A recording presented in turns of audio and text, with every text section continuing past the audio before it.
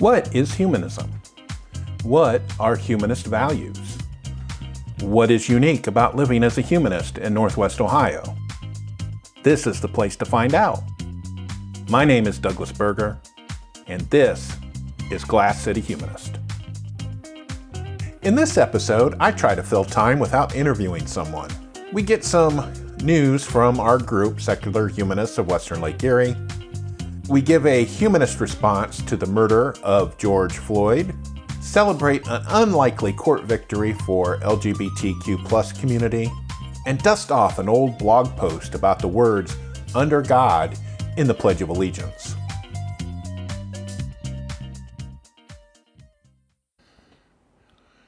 Before we get to the content of the episode today, I just wanted to share some brief news about our sponsor, the Secular Humanists of Western Lake Erie. A decision was made to close our meetup.com account. It will be closed by June 24th. There are no plans to schedule any additional events on Meetup before June 24th.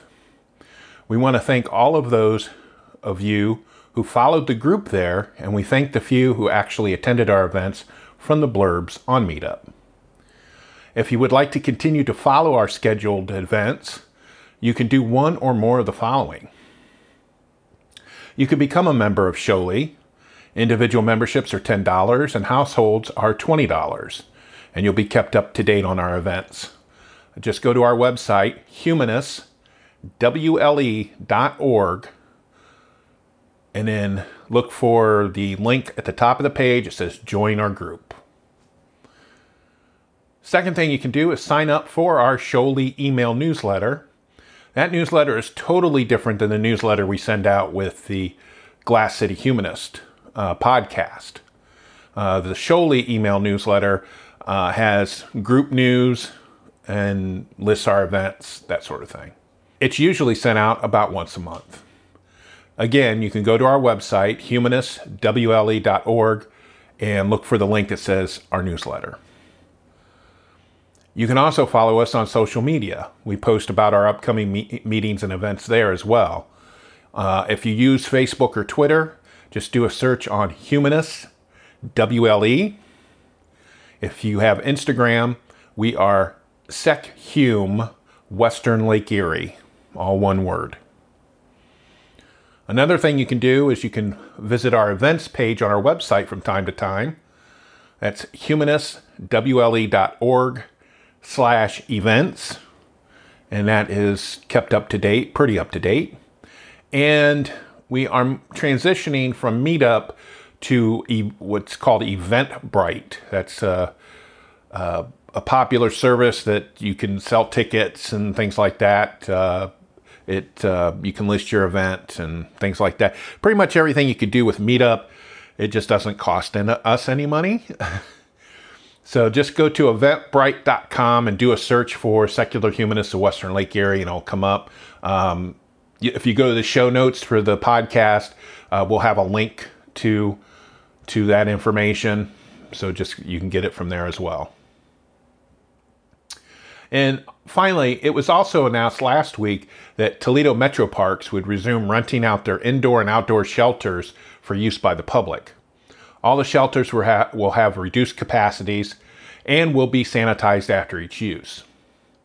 SHOLI surveyed our members, and a majority said they would attend a picnic even with the restrictions due to the COVID-19 outbreak.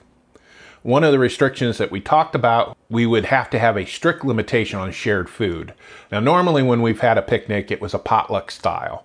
You set up a table, everybody puts their food out, and you just walk along and dish it on your plate. Well, because of the COVID-19, we won't be able to do that. So probably what we'll have to do is have everybody bring their own food and utensils. And if you wanted to make something to share with the group, then you would have to portion it out into individual closed containers and then set it out on a table somewhere, and then we could all get it from there. We are planning on having a picnic in September. The date and time will be set when we get a shelter reserved. We haven't worked out all the details. Like I said, we're still formulating what to do with food. But we just wanted to let people know that we plan on doing it and maybe kind of make a note to yourself on your calendar, hey, Sholei's going to have a picnic this month. More than likely, it might be September the 19th, but we'll definitely have that here in the next week or so. We'll have that all firmed up. Okay? Well, that's the news from Sholei. So let's move on to today's episode. This is Glass City Humanist.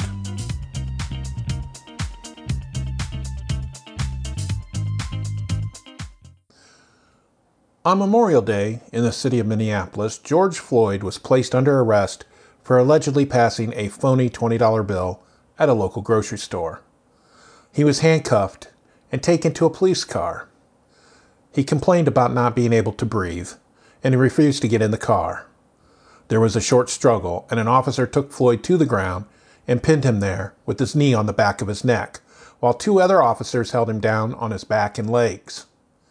Floyd complained about not being able to breathe again and asked for some help, and the officers did nothing to help him.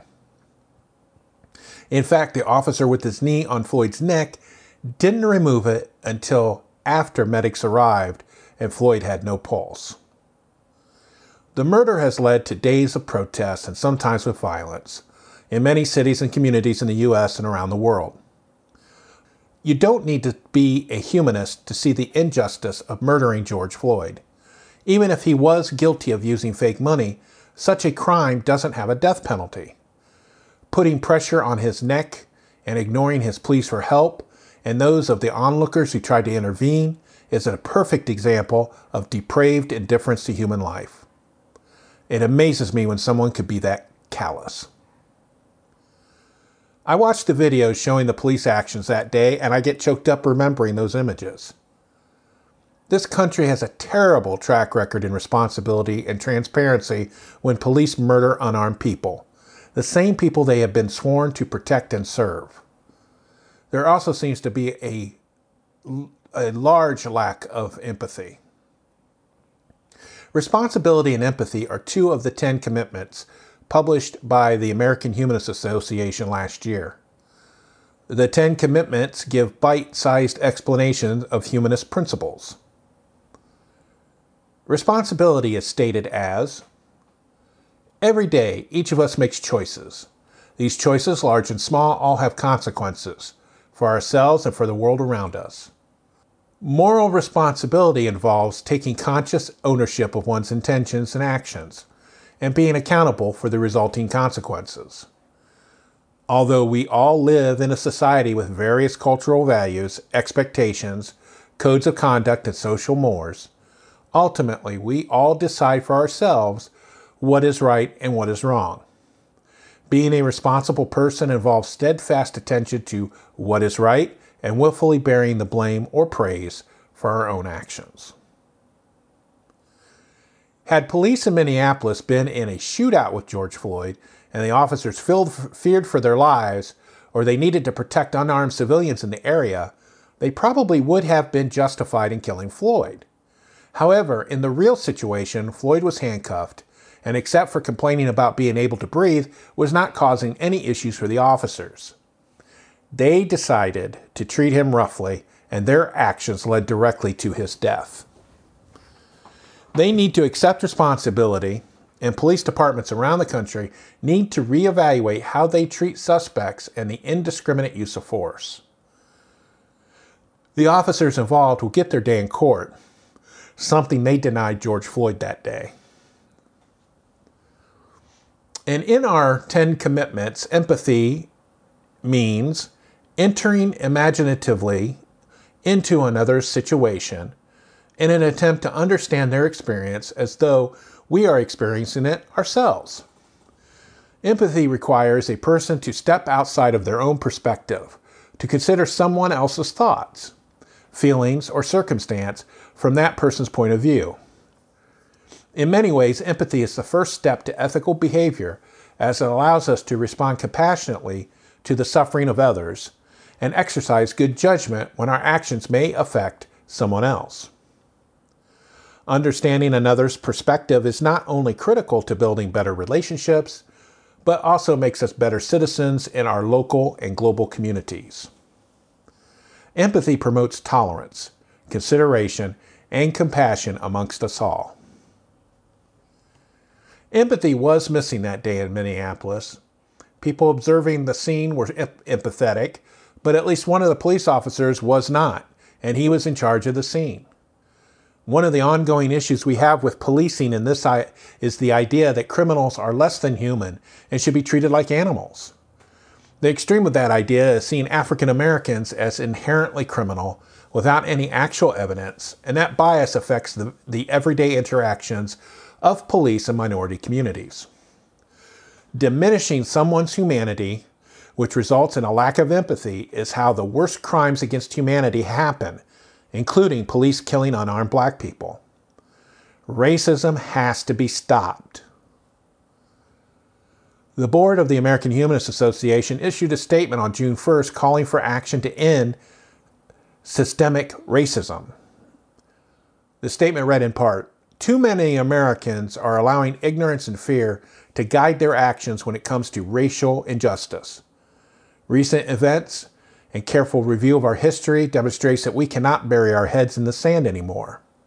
AHA Executive Director Roy Speckhart stated, "Now more than ever, we owe it to George Floyd, Breonna Taylor, Ahmaud Arbery, and the countless other victims of police brutality to hold the overt and covert systemic injustices accountable and prevent future tragedies from happening." Additionally, the AHA joined in solidarity with other social justice partners by signing on to a Leadership Conference on Civil and Human Rights letter on Monday, calling on leaders in Congress to make structural reforms to police accountability, racial profiling, authorized use of force, data collection, and training.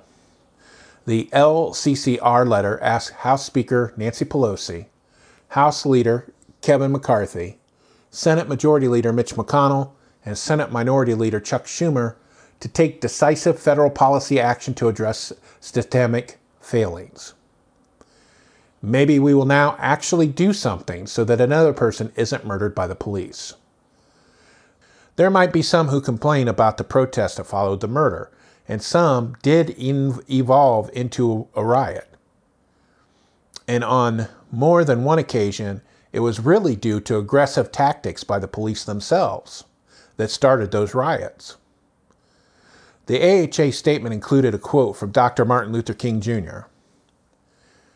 "A riot is the language of the unheard, and what is it that America has failed to hear? It has failed to hear that large segments of white society are more concerned about tranquility and the status quo than about justice, equality, and humanity. Social justice and progress are the absolute guarantors of riot prevention." For further information on the topics mentioned in this episode, check out our show notes on the website at glasscityhumanist.show.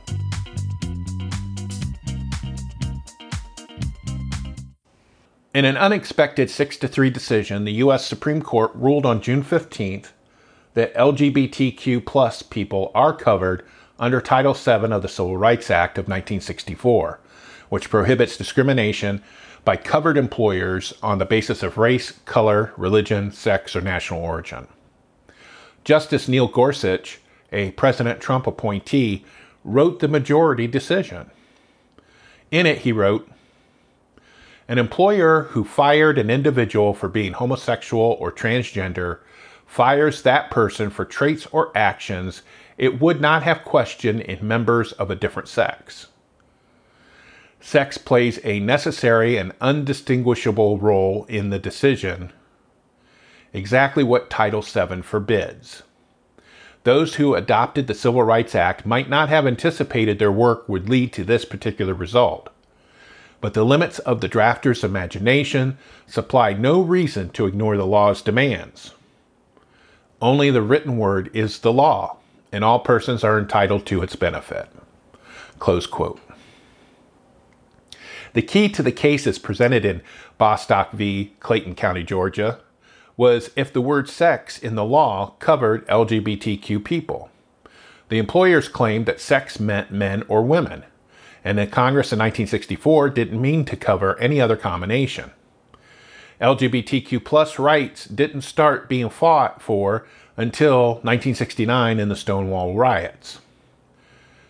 The court accepted the plaintiff's view that the discrimination was based on sexual stereotyping, which is already prohibited under the law and other court cases. The court decided that the word sex included all facets of sex, like sexual orientation and transgender. This is a textualist analysis of the word. This would be how a reasonable English-speaking person would understand the meaning of the word, not the intent of the creators of the law. One example given in the decision is a company that normally favors hiring women won't hire women with young children. That would be a violation of Title VII because sex played a part in the choice to discriminate. The ruling only covers employment, and the decision did point out that it wasn't deciding other related issues like if people can use bathrooms based on their gender identity and not their sex at birth. There will probably be further court cases as details on how this ruling will be applied. It's a great first step to confirming what we all know to be true, that all people should be treated fairly under the law. Equality advocates here in Ohio will still push a couple of non-discrimination bills in the legislature as they are more comprehensive than just employment protection. But the Bostock decision will help with the argument for support. After so much pain and suffering the past few weeks, the Monday court decision was a needed bright spot. The Secular Humanists of Western Lake Erie has as its purpose providing a supportive, diverse local community for humanists and other non-theists. We support Pride and the LGBTQ community and are pleased with the court decision, and we agree that the efforts to get more protection passed in Ohio is important. This is Doug Berger for the Secular Humanists of Western Lake Erie. We provide a supportive, diverse local community for humanists and other non-theists while promoting ethical and reasonable secular worldviews through education, community service, outreach, activism, and social events. If you live in the greater Toledo area or Northwest Ohio in general, check out our website at humanistwle.org. I wanted to share an old post from my Secular Left blog. It concerns the history of the U.S. Pledge of Allegiance and the unwillingness of conservatives to acknowledge the real reason the words "under God" were added to the pledge only in 1954. And basically this highlights one of the issues concerning the separation of church and state. Unfortunately, several court attempts to restore the pledge back to its original pre-1954 text have failed, either on technical grounds or because courts claim there is a generic public religion that doesn't violate the First Amendment. Back in 2005, I saw an article on a conservative news site that complained about the result of an appearance by the first executive director of the Secular Coalition of America on a show hosted by conservative Bill O'Reilly. And here is the text of the blog post that I posted on September the 29th, 2005. Probably a waste of time, but an article on the conservative website Mish News caught my eye this morning. Wednesday night, a talk show on the Fox network hosted by loudmouth Bill O'Reilly, called The O'Reilly Factor, had as a guest the first paid lobbyist for those of us who support a secular government, Lori Lippman Brown, who works for the Secular Coalition for America. And the issues discussed included the latest Pledge of Allegiance case now in federal court. Writer Michael J. Gaynor was not happy with how the interview turned out. It seems that his buddy O'Reilly failed to get the history of the pledge correct and allowed Brown to gain an upper hand in the, quote, debate, unquote. Gaynor writes, Bill erroneously stated that under God has historically been part of the pledge. His ignorance of the history of the pledge played into Brown's skillful manipulative hands. First, Brown pointed out rightfully that Bill was wrong. Then, she attributed ridiculously the inclusion of the words in the 1950s to McCarthyism. The late Republican senator from Wisconsin probably would be delighted to take credit, but his was but one vote for that inclusion. Congress was unanimously in favor, Gaynor writes. And the impetus for the inclusion came from the Knights of Columbus, not Senator McCarthy. That quote was from the article, Bill O'Reilly Helps the Secular Coalition for America. This isn't the first time that Gaynor has his conclusions wrong. In July, I posted an entry about another Gaynor article where he makes the ridiculous claim that the Declaration of Independence, the Articles of Confederation, and the Constitution each recognized God. Senator Joe McCarthy didn't introduce the words under God into the pledge, but then again, McCarthyism isn't specifically referring to him.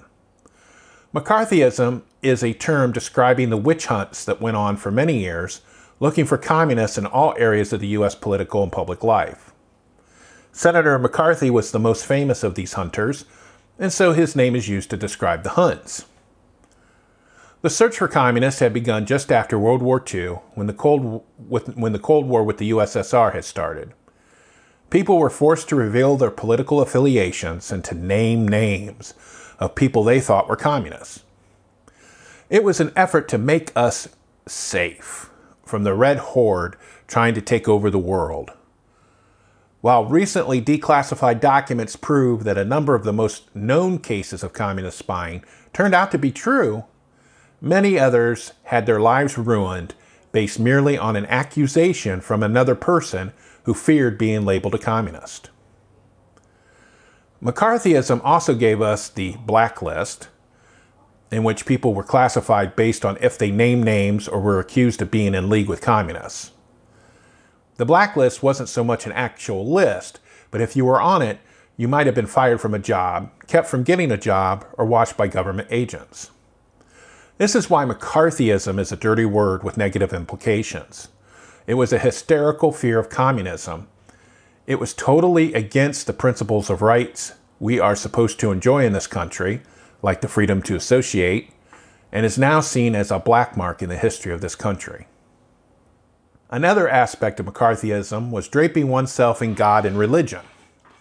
The Soviet Union was officially a secular government and restricted or prohibited religious worship.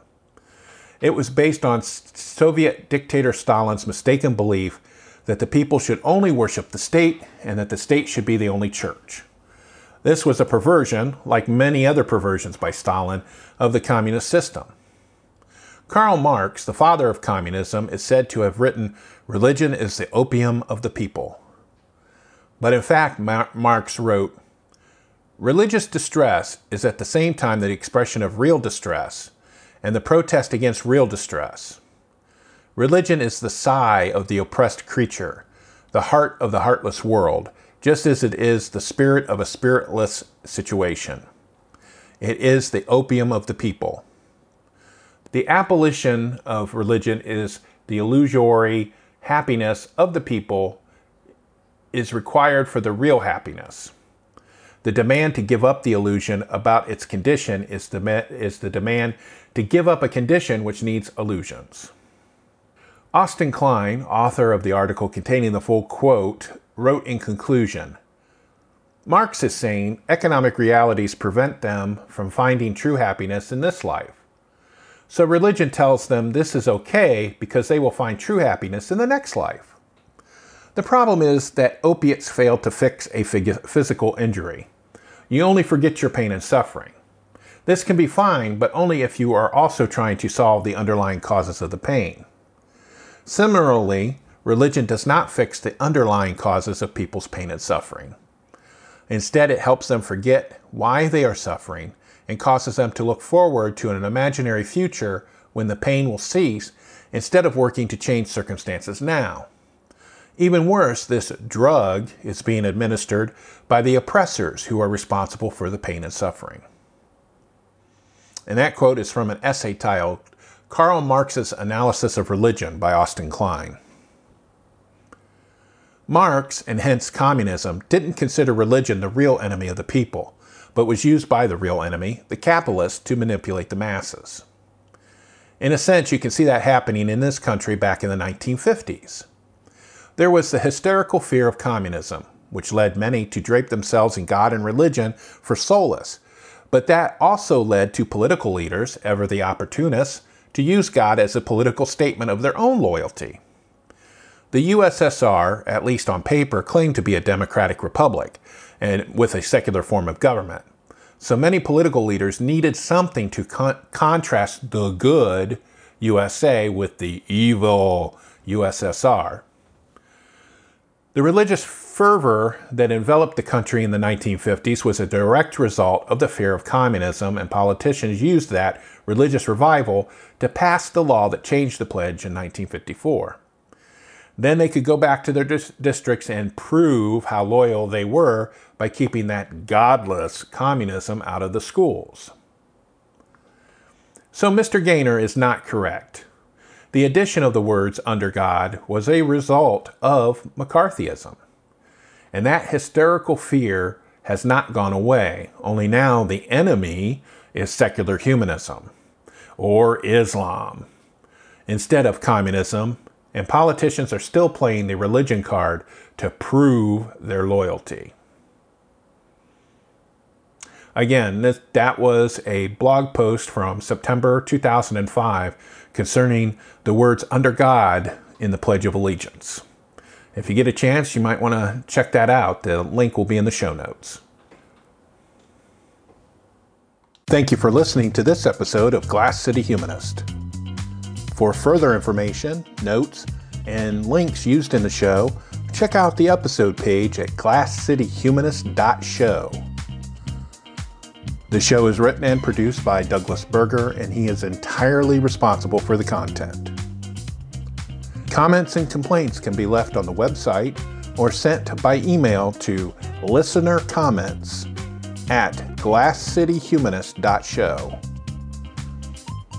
We are sponsored in part by the Secular Humanists of Western Lake Erie, and they can be reached at humanistswle.org. The theme music used on Glass City Humanist is Your Call by Kevin MacLeod from filmmusic.io and is licensed through creativecommons.org as Attribution 4.0 International. See you next time.